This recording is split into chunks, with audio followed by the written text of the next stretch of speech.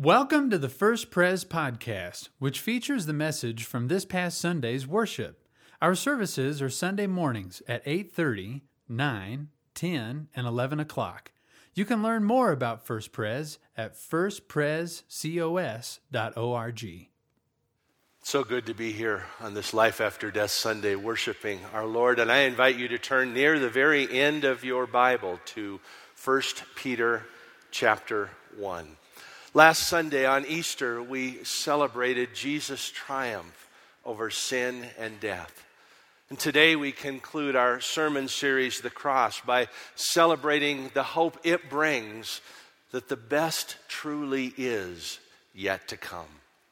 And before we look to God's Word this morning, let's turn to Him and ask Him to lead us in our understanding of it. Let's pray together. Oh, holy God, we have come once again this morning to worship you, to learn from you, to sit at your feet, for we need your instruction. We need your words of encouragement and hope to be your faithful people in this world. And Lord, thank you that you delight even more than we need in sharing this with us. And so we pray once again, Lord, that you would give us ears to hear, eyes to see, minds that would be receptive, and hearts that would be responsive. We pray this in Jesus' name. Amen. 1 Peter chapter 1, beginning with verse 3. Praise be to the God and Father of our Lord Jesus Christ. In His great mercy, He has given us new birth into a living hope through the resurrection of Jesus Christ from the dead, and into an inheritance that can never perish, spoil, or fade. This inheritance is kept in heaven for you, who through faith are shielded by God's power until the coming of the salvation that is ready to be revealed in the last time. There was a young pastor who was just a few weeks into his first position in a small church when he received a phone call one morning from a funeral home asking if he could make a last-minute graveside offering for an individual. The pastor nervously agreed and dashed out the door to this brand new cemetery somewhere out in the countryside, and he quickly became lost. And he was driving this way and that way, frantically trying to get there on time. The only people who would be there were himself and the funeral director, but it was a half an hour late by the time he finally saw the freshly opened grave. In fact, he was so late, the funeral director was already gone. The grave had been filled in, and the two workers were seated over on the side eating their lunch. Feeling guilty about how late he had been on behalf of this deceased person, this young pastor jumped out of his car and walked up to the now filled grave, and he began to pull out of Scripture every passage he could think about the resurrection, trying to do justice to this individual's life. And when he had finished 30 minutes later, he felt good about what he had offered, and he turned and nodded appreciatively to the workers and headed back to his car. And as he did, he heard one worker say to the other, "I've been putting in septic tanks for 20 years, and I've never seen that."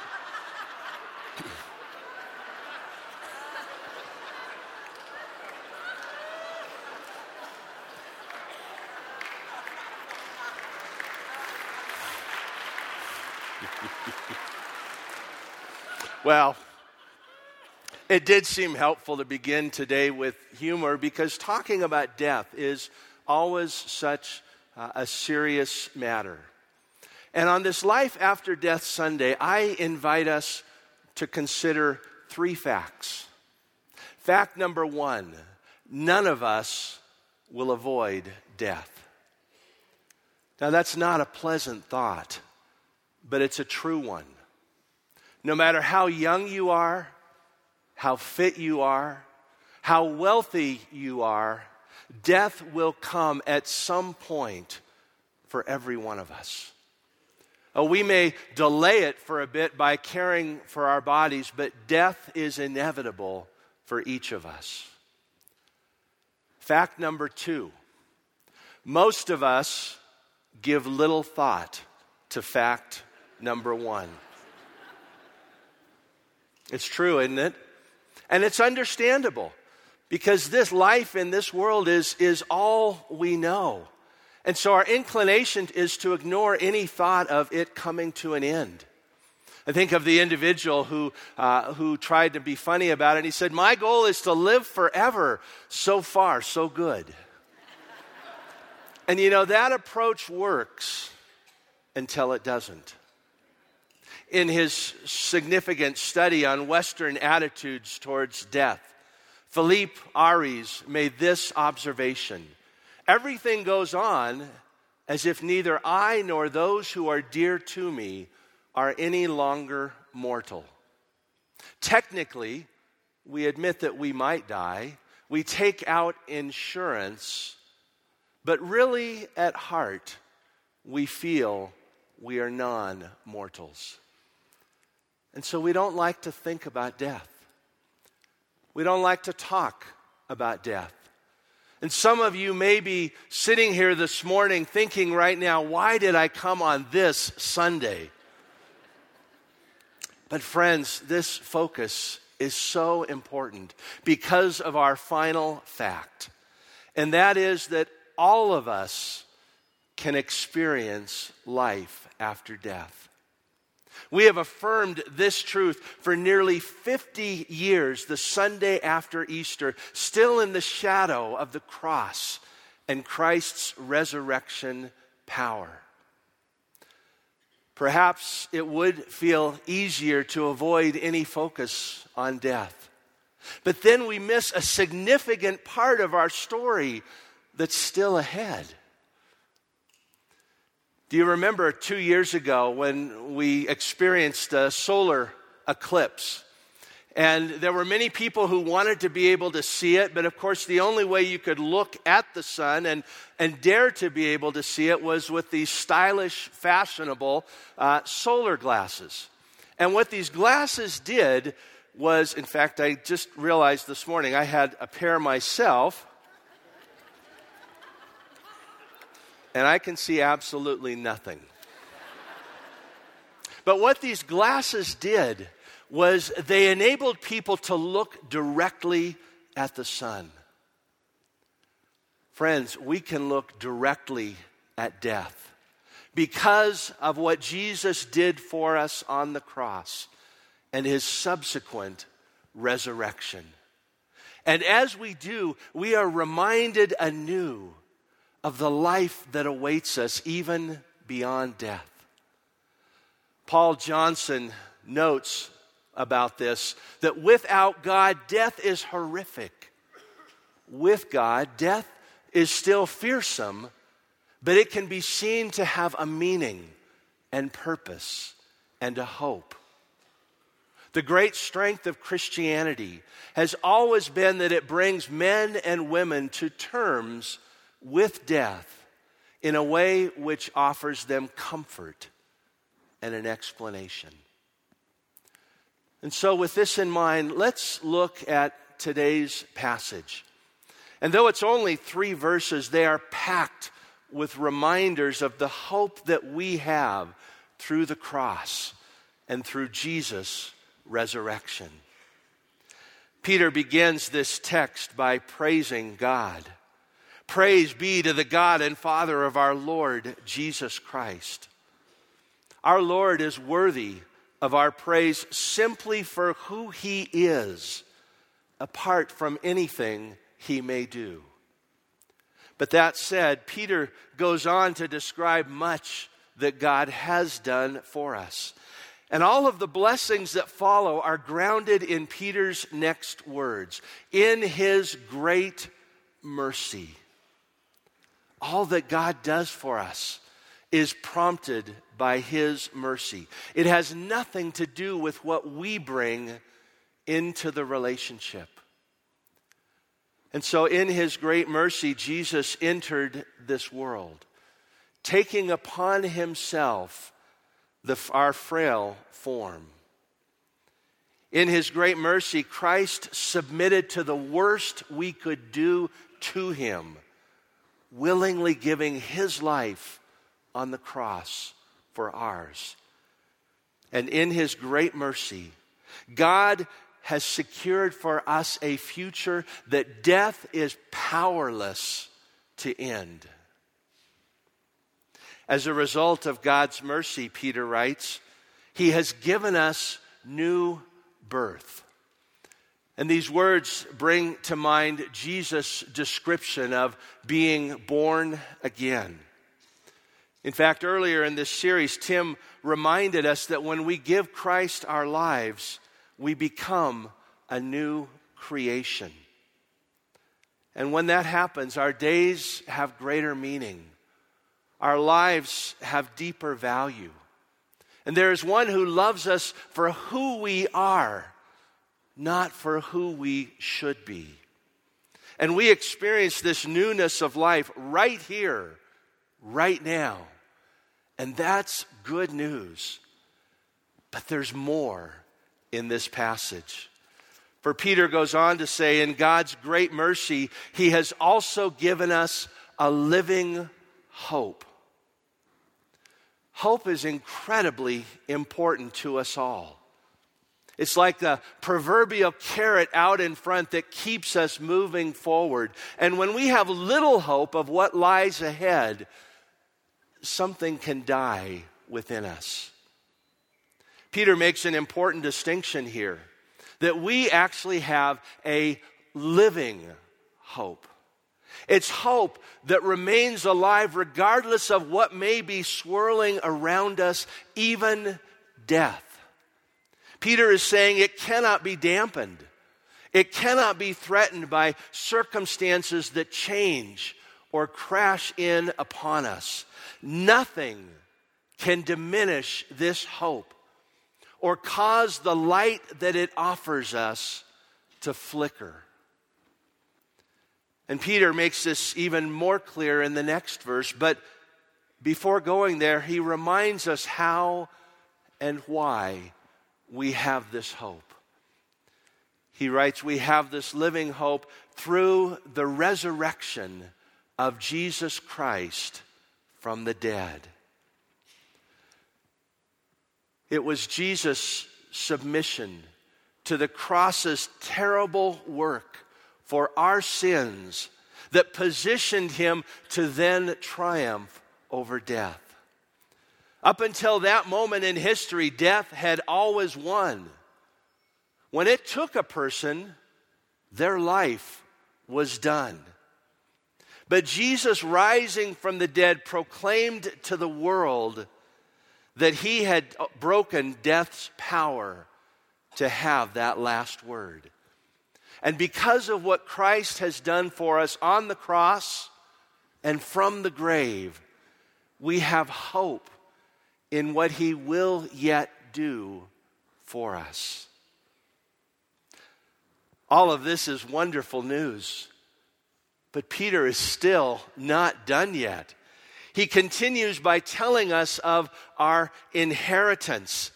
He says we have an inheritance that's been given to us. Some of you perhaps have received an inheritance from a family member who worked to provide something that was then passed on to you. Friends, that is exactly what Jesus has done for us. Through his work on the cross, through his resurrection power, he has given us an inheritance of life beyond death.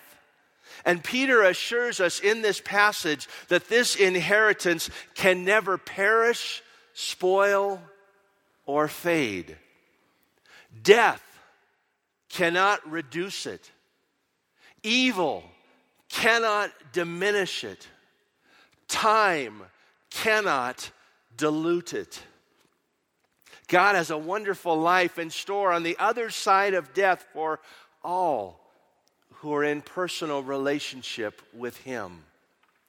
And he will hold this in place for us until the day this life ends and we are ready for our inheritance. And then Peter concludes this section with one more assurance. He says, this inheritance is kept in heaven for you, who through faith are shielded by God's power until the coming of the salvation that is ready to be revealed in the last time.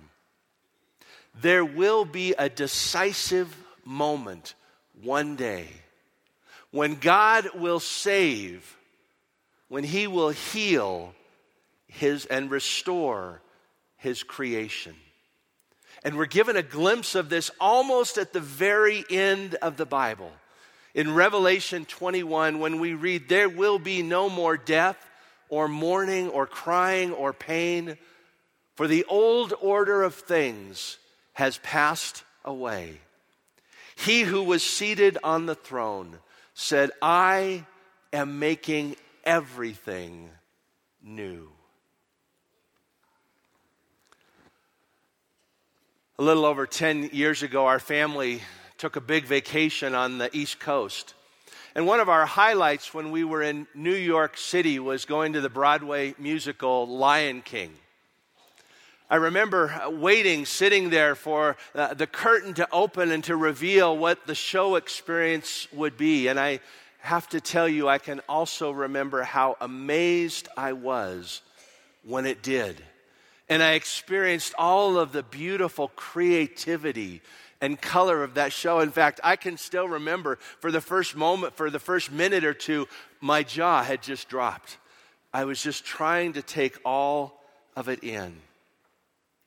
Friends, something like that will happen for us. When we finally learn what God has for us on the other side of the curtain of death.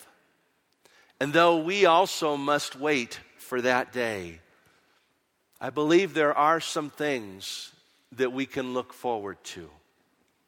First, it will be good. And I use that word in capital letters because with Jesus, we will experience good on a whole new level.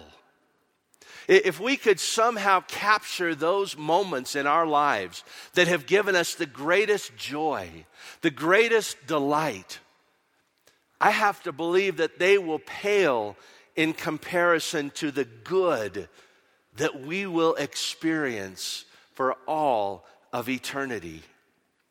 For one thing, we will finally get to experience all of the best that God originally intended for His creation. John Ortberg writes, the promise of the Bible is that resurrection will come and God's creation will be made glorious. And we will get to experience that creation. But that's not all. We will also get to experience the best that God originally intended for each of us when He gave us life. One of our service branches has used the slogan, be all that you can be. But here in this world, we will always be a bit less than we could be in our character, in our habits, in our abilities, in our reactions to what happens.